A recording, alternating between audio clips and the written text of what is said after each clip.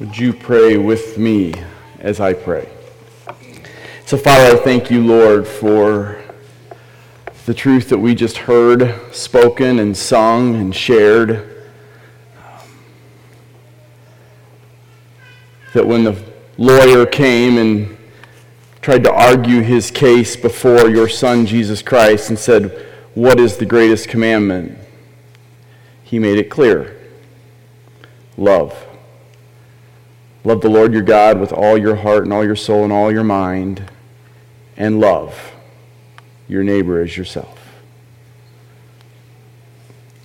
This is because you are telling an amazing love story. Not because you needed to, but because it is who you are. You are a God who loves deeply. And we need look no further than the cross of Jesus Christ for proof of that love. You did what none of us would do and what none of us could do because you chose to.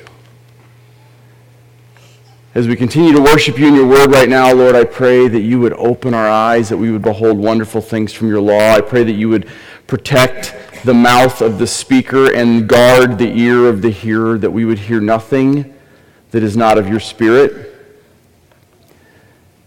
and that our hearts would be softened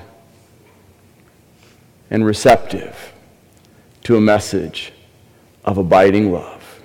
In Jesus' name. And all God's people said, Amen. Good morning and Merry Christmas. We're in week 2 of the Advent season, in case you haven't figured it out.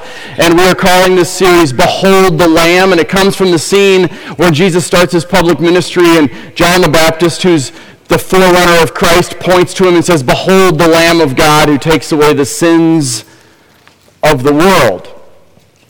And as I mentioned last week, that what's interesting is that for centuries, literally for centuries, God's people had been bringing their lambs to the altar for just ongoing forgiveness. And now here is this lamb who was born in Bethlehem, just like the sacrificial lambs were born. That's why there were shepherds outside of Bethlehem on the night that he came into the world, because that's where they would raise the sheep to take to Jerusalem, 7 miles away, to be slaughtered for sacrifice. Here comes the perfect Lamb of God, born in Bethlehem, and they missed it.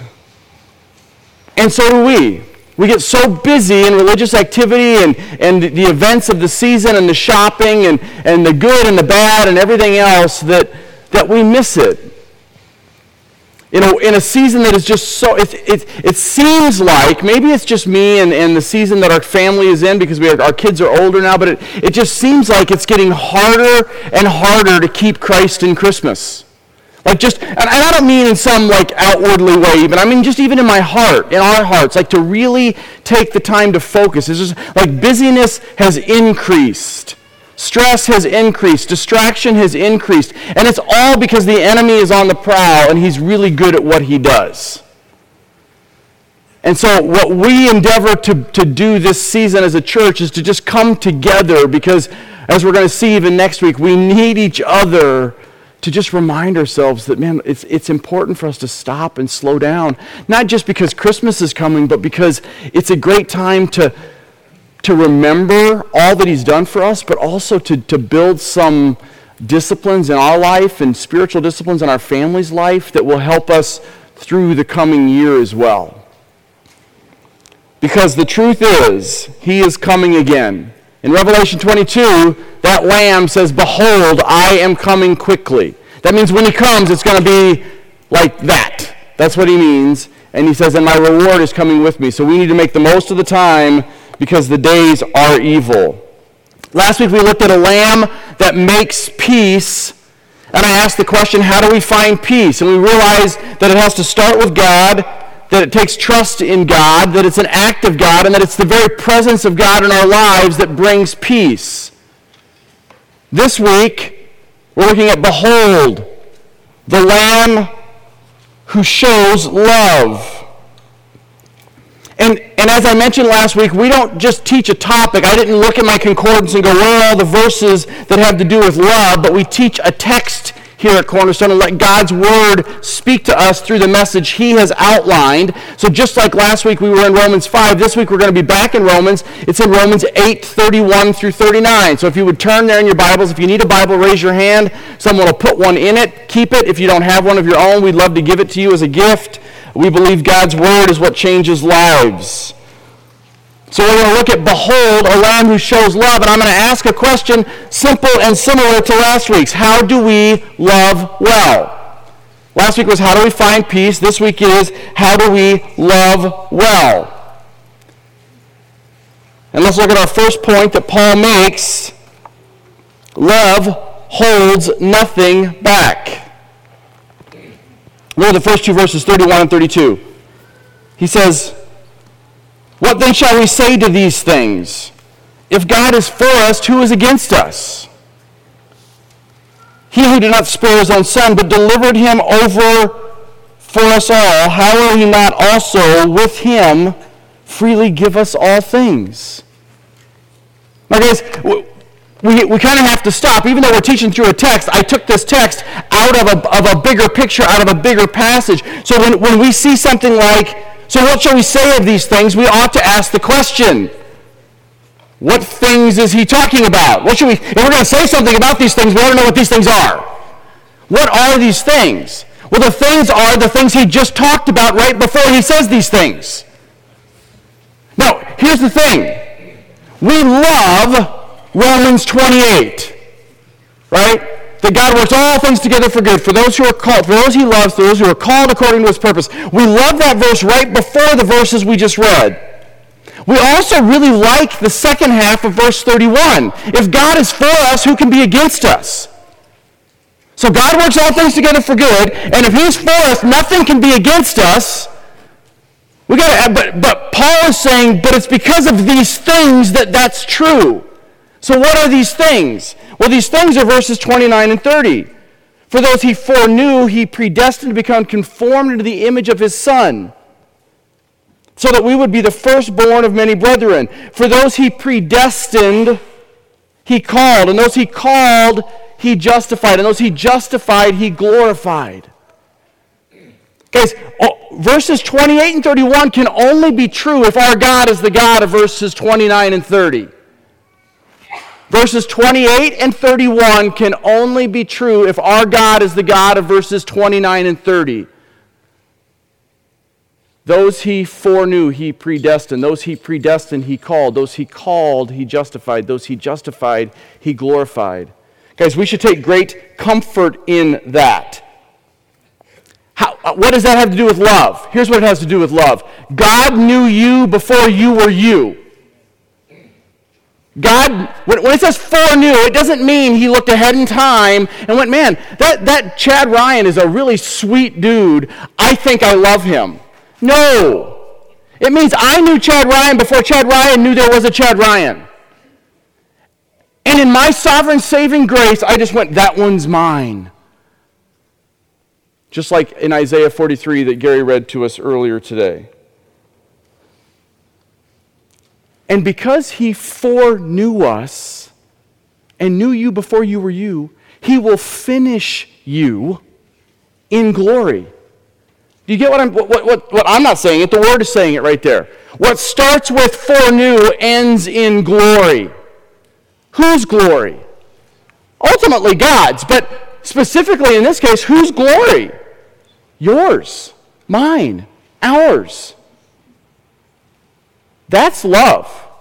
That's just complete, unconditional, no strings attached love. Why? Because you and I had nothing to do with it. Now, what does that have to do with holding nothing back? Well, if you look, it says in the first half of 31 is him just saying, so what are we going to say about these things? He's sort of setting it up to this answer, and then he says, if God is for us, who can be against us? That word if there in the Greek could be and is often translated since. It has the sense of since. Not if, like maybe. There's kind of two ways we use the word if. Right? One is like, well maybe if, and the other one is since.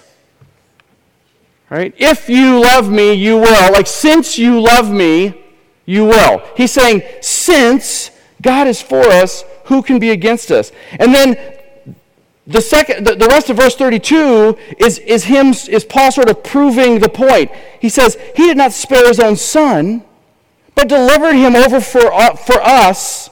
How will he not also with him freely give us all things?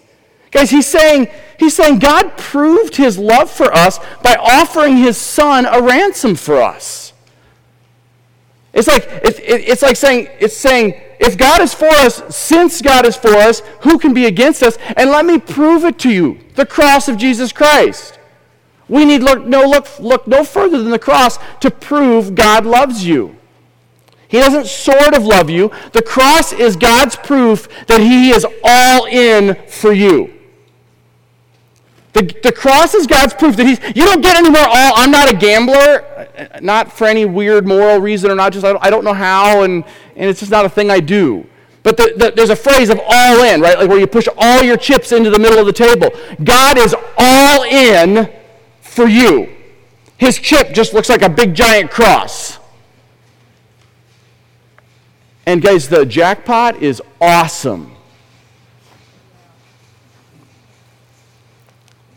Guys, think about this.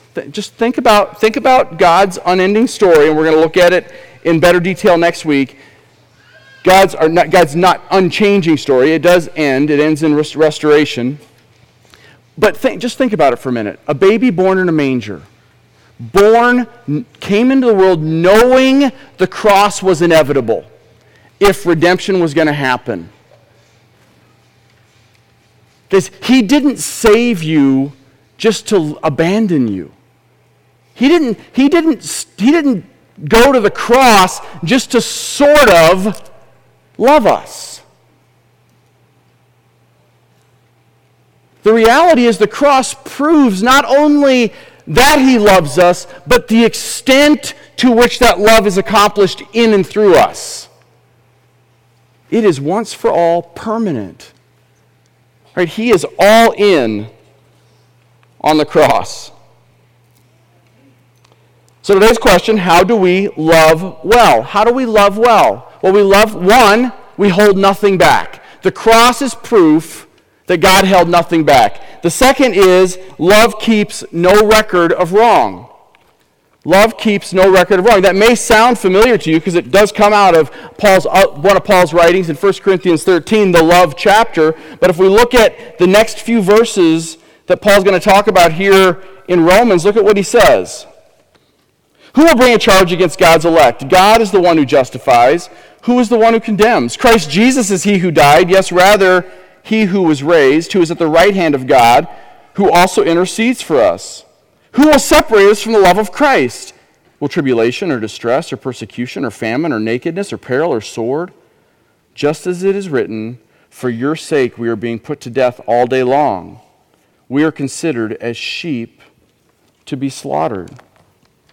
Guys, Paul asks 3 questions as if to expand on his point of the depth of God's love for us. He asks the question in verse 33, who will bring a charge? In verse 34, he asks, who's going to condemn us? And in verse 35, he says, and who's going to separate us from the love of God? So I'm going to look at those 3 things quickly. The first is, who will bring a charge? Here's the answer, Satan. Who will bring a charge? The answer is Satan. Revelation 12 says this, now the salvation and the power and the kingdom of our God and the authority of his Christ have come. For the accuser of our brothers, that's Satan, has been thrown down, who accuses them day and night before our God. But get this, how does Paul answer the question in the second half of verse 33? He says, who will bring a charge against God's elect? God is the one who justifies. Earlier in Romans 3:26, he says, God is both just, God is a just judge. We talk about this a lot here at Cornerstone. He has to deal with sin. One of the things that people push back against in Christianity is what is all this judgment about God? And yet those people, like any people, would be the first people to say, but but evil needs to be dealt with. Wrong needs to be dealt with. And all you'd have to do is look at a real-world scenario of sitting in front of a judge when one of your children has been grotesquely abused, and have that judge go, yeah, I understand that man is guilty, but you know what? I'm going to show him some grace. Is that judge just? No. We want our judges to be just. But here's the beauty of God. He is not just just. Romans 3:26 says, he is also the justifier. He is the one who says, yes, I have to punish sin. But I'll take it. I'll be the one who justifies. We have peace with God, is what we looked at last week, through the blood of Jesus Christ. He is both just and justifier. Satan will stands before God, and he accuses over and over and over. So that brings Paul to the next question in verse 34. So who's going to condemn us? If God is the one who justifies, then who can condemn us? But he answers the question at the second half of the verse. He says, Christ Jesus is he who died. So who can condemn the one Christ died for? Well, we know in the beginning of chapter 8, if you look at the beginning of chapter 8, what does the chapter 8 verse 1 say? Therefore there is now no condemnation for those who are in Christ Jesus. So Paul's asking a question he knows the answer to. In verse 1 of chapter 8, he says, there's no condemnation. So now he's reminding us, so who's going to condemn us? If Christ died for us, who's going to condemn us? Christ is our advocate. And a few weeks ago, I was teaching on this concept of advocacy and an advocate would be like an attorney.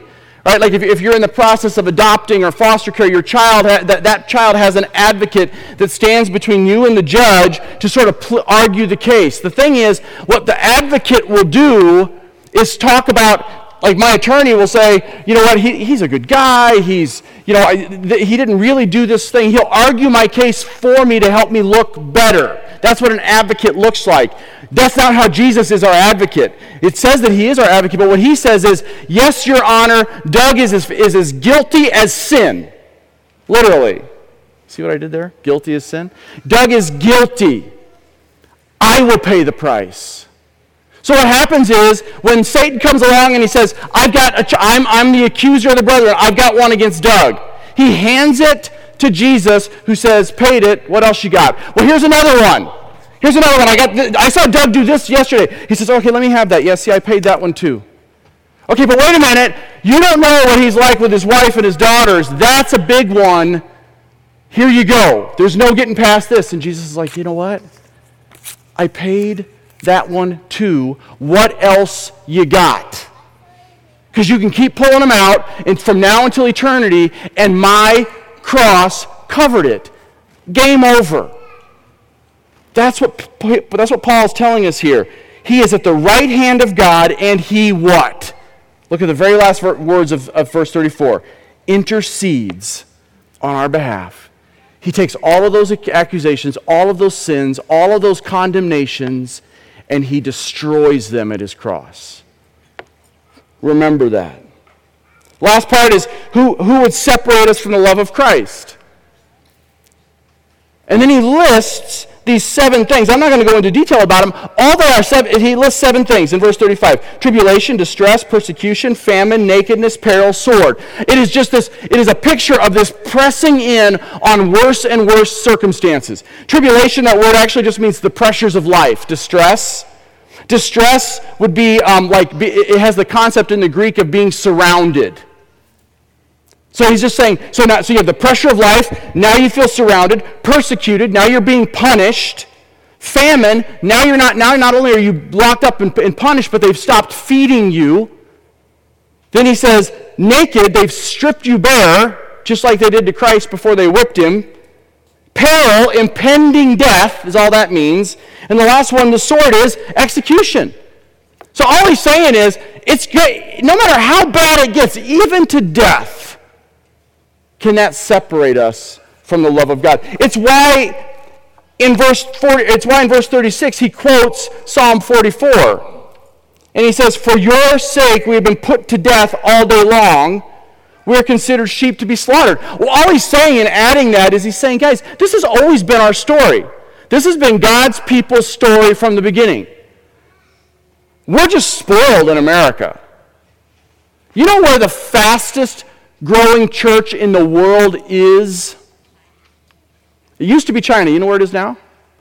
Iran. Iran, where you can get your hands cut off for having a Bible. That's where the gospel is going forward faster than any other place in the world. Why? Because God's people have always been persecuted, and it's not in spite of persecution, it is because of persecution that the gospel goes forward. Those people really believe it. So they really want to share it with other people, even in a place that will get them killed doing it. Guys, God's love is not proven by our circumstance. We have to understand that. We use the word blessed as meaning good, as meaning materialistic things or health, and so I must be doing good, and we see God that way. We see God, we say, well, when things are going well for me, God loves me. When things are going poorly, God's love must have stopped. And what Paul is telling us here is it doesn't have anything, he's proving to us, it has nothing to do with your circumstance. It can get harder and harder and harder to a point where you're starving and naked and fearing death, where death might even look like a better out. And God still loves you, just as much as he does when you're driving your Lexus. Right? Because that has nothing to do with his love. Your circumstance has nothing to do with his love. Guys, our assurance in our salvation is true because the cross happened. Because the cross is a historical fact. The assurance of your salvation is not based on what's going on in your life right now. The assurance of your salvation is based on the cross of Jesus Christ, period. We have got to get that. He was not born a baby in a manger, lived a man among filthy men, bled and died to maybe save you. He did it. If you believe in him, he did all of it. That's the Christmas story. He was born a baby to fully, unequivocally redeem his people.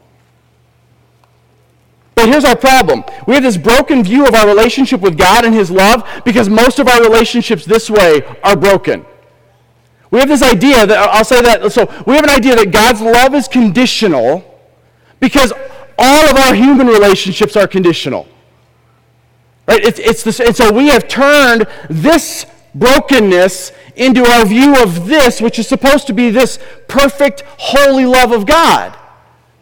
And because, and I'll elaborate on that in a little bit, but this brokenness that we have in human relationships leads to our broken view of God and how he loves us. Great relationships have great faith. They're not based on feelings. Great relationships have great faith. They're not based on feelings. So here's a question. Can you rest in him in the midst of unrelenting pressure? Can you rest in him in the midst of unrelenting pressure? How about this one? Can you sing songs in the night when the night is dark and cold? Remember Peter and Paul, both separate times in prison? What are they doing? Praying, singing. When the jailer's about to kill them, don't kill yourself. That man just beat them. You think you have something against somebody. And what do they say? Don't do it. We're right here. No Jesus. And they share Christ with him. And he gets saved. He and his whole family. Can you sing songs in the night when the night is dark and cold? What if the dark has a name? What if the dark has the name your boss? A mean classmate? Your banker? Your spouse? Can you still say, you know what, I know in the midst of this, you love me. So how do we love well? Hold nothing back, keep no record of wrong, and then we see how love doesn't just make the best of it, love makes the most of it. Love doesn't just make the best of the circumstances, it makes the most of it. Look at what Paul says. On the heels of listing all of these things that end in death, look at what he says in verse 37. But in all these things, we overwhelmingly conquer through him who loved us.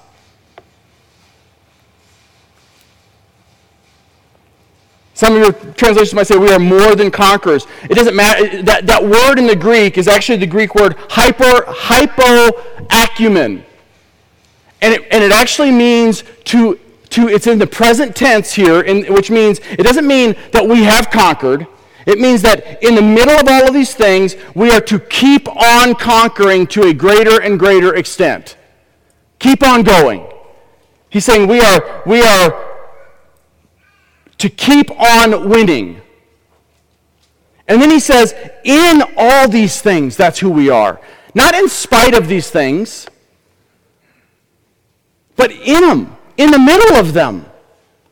Not once things get better. Now that our circumstances are better, now we're conquerors. Now that our marriage is healed, we've conquered. Now that I've finally gotten victory over this besetting sin of mine, I am now a conqueror. He's saying, no, in the middle of all of that, you are conquerors in God's eyes.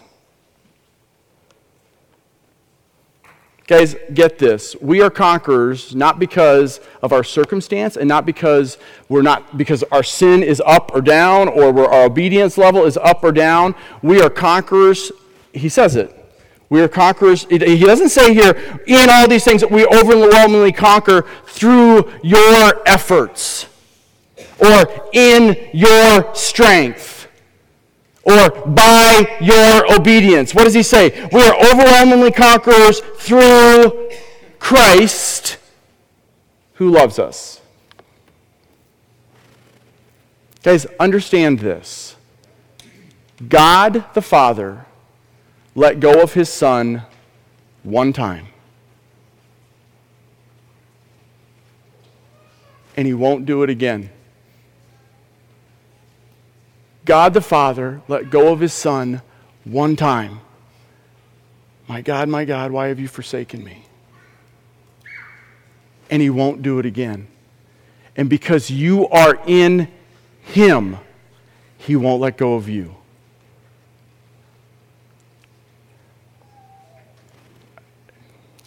I thought I'd get an amen there. I guess I'll say it myself. Amen.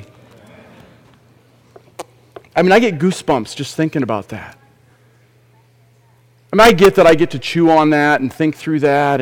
But guys, if you're not sitting here right now with chills running up and down your spine about the depth and the beauty of God's love poured out on us through putting his Son through hell. If you're not just overwhelmed with that right now, I would beg you to make today and this season the season that you come alive in Jesus Christ, because you're not alive. That's the truth. We should be overwhelmed with the depth of God's love for us. Great relationships are marked by faith, not feelings. Sadly, we have bought into this Disneyland romance view of what love looks like. But I say we, I mean the church.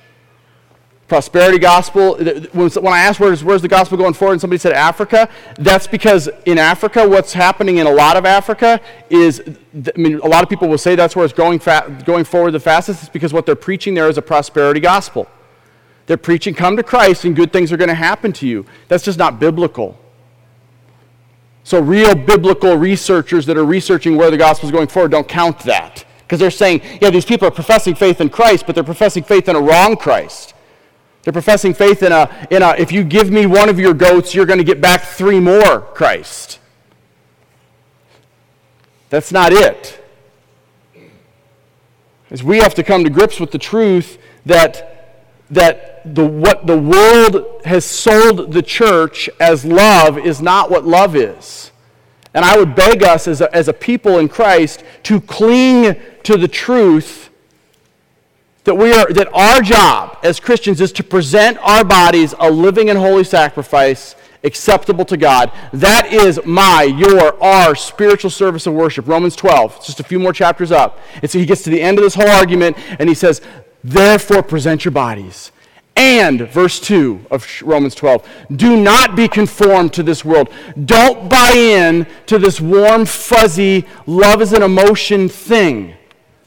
Yes, I am passionately in love with my wife after 22 years of marriage. More so now than I ever was. And yeah, I get warm and fuzzy over it. But that's not what my love for her is based on. Don't be conformed to the pattern of this world, but be transformed by the renewing of your mind, that you might prove what the will of God is, that which is good and acceptable and perfect. He's talking about this. This is where we see what love is. So, last point. How do we love well? We hold nothing back. We keep no record of wrong. We make the most of it. And then we see the sovereign in all things. We see the sovereign in all things, and that's my last point. Well, it's not my last point. It's actually Paul's last point. So thank you, Paul, for making a good point. Verse 38 and 39. He says, for I am convinced.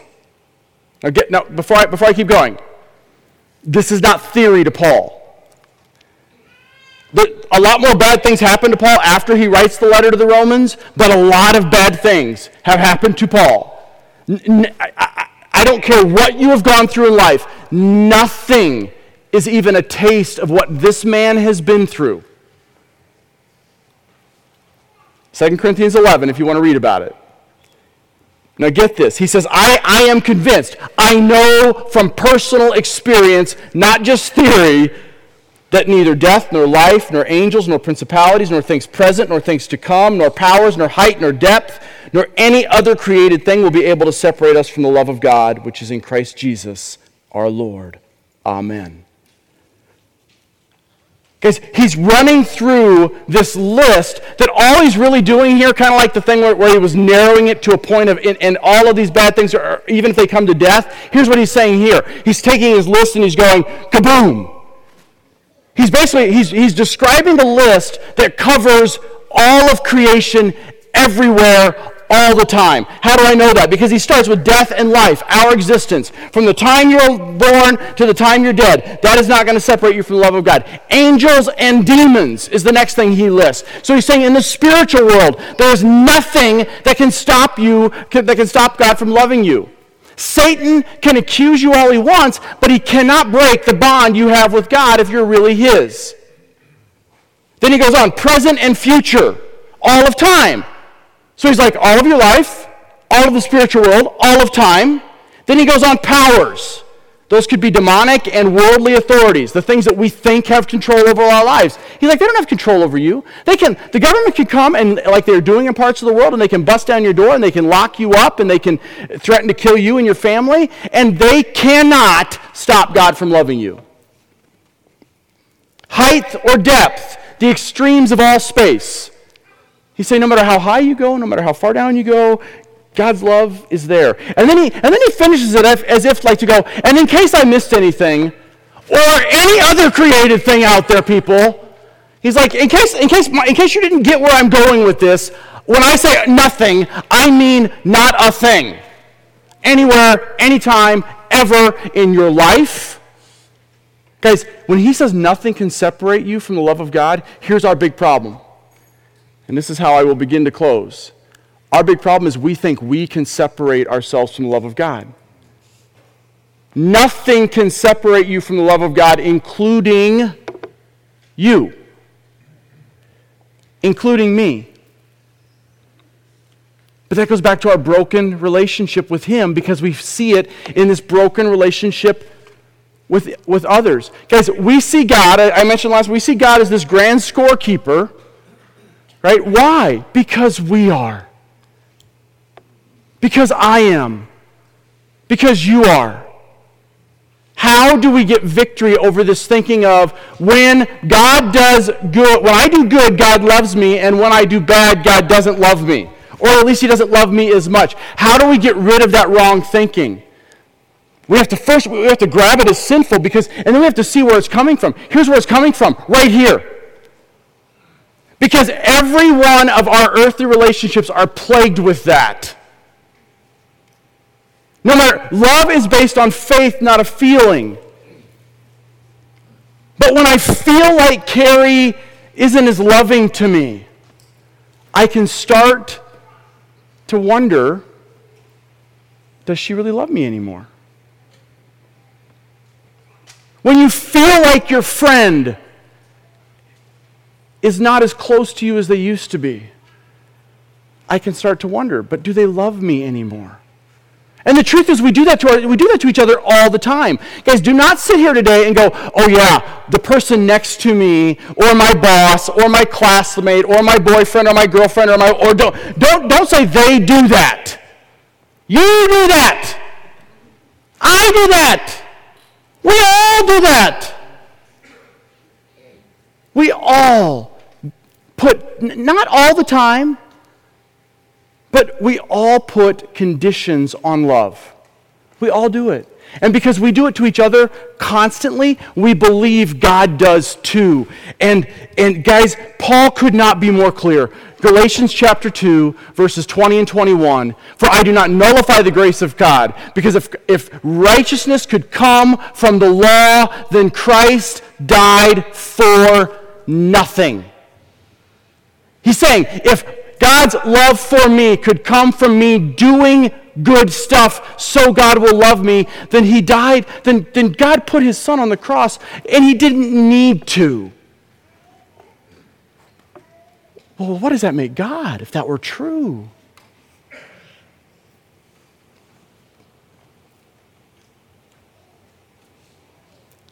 God does not love you because he feels like it or because he has to. God loves you because he chooses to. And it has nothing to do with you or me. That's the beauty of it. And when I mean that literally, that's the beauty of it. God chose to love you. And his choosing love is unconditional and irrevocable. But because we are so performance-oriented in our relationships, we really struggle with seeing how our performance doesn't affect how God loves us. We have to get past that as people. And the only way I know to do that is to talk to him. Is to flood your mind and your heart with the truth of his word and to talk to him. To confess your sins before him and have him say again and again and again, I got that covered, Doug. It's okay. In fact, not only have I got it covered, but I've completely forgot it even existed. And then go, wow. Wait a minute, there's no you're going to bring that back up when we start arguing again later? Right? But we all laugh. Why? Because that's why we struggle to believe that God does that. Because we don't do that to each other. We might actually sit down and practice biblical forgiveness. Han, will you please forgive me for being an idiot? We don't use that word, sorry. For being unloving to you. And we'll sit down, we'll have the conversation. And yet, there's still this emotion in her that maybe later when I do that thing again or do something similar to it again, all of that emotion gets brought to bear on that situation, and you're like, whoa, wait a second. Why? Because we're fallen people. Guys, the reason God's love is so much grander and more beautiful and everything is because he's not like us in any way. That's why. We have, if you get nothing else out of today, we need to stop seeing God's love the way we see even healthy love in human relationship. He is super deity. He's not even superhuman.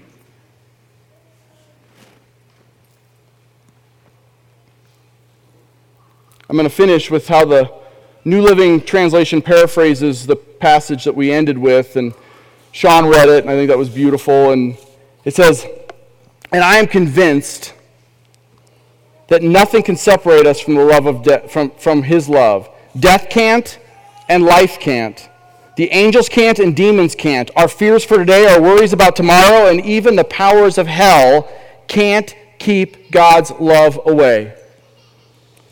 Whether we're high above in the sky or deep in the ocean, nothing in all creation will ever be able to separate us from the love of God that is revealed in Christ Jesus, our Lord." Guys, God does not keep score. Praise God. And neither should we. So the question today was, how do we love well? How do we love well? The answer is by knowing we are well loved. Let's pray. Father, I thank you, Lord, for the truth conveyed there. I thank you for the truth that nothing can separate us from your love. That nothing in all of creation can separate us from your love because you are the God of all of creation. That nothing in our own heart can separate us from your love because you are the one who has changed our hearts. I thank you that this is love. Not that we love you, but that you first loved us. That when we were dead in our trespasses and sins,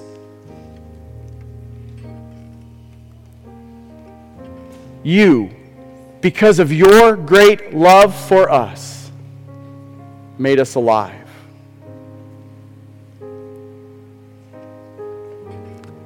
Paul tells us there are 3 things that will last forever. Faith, hope, and love. And then he tells us the greatest of these is love. And it is what you demonstrated by going to a cross to die our death that we might live your life. In Jesus' name, amen.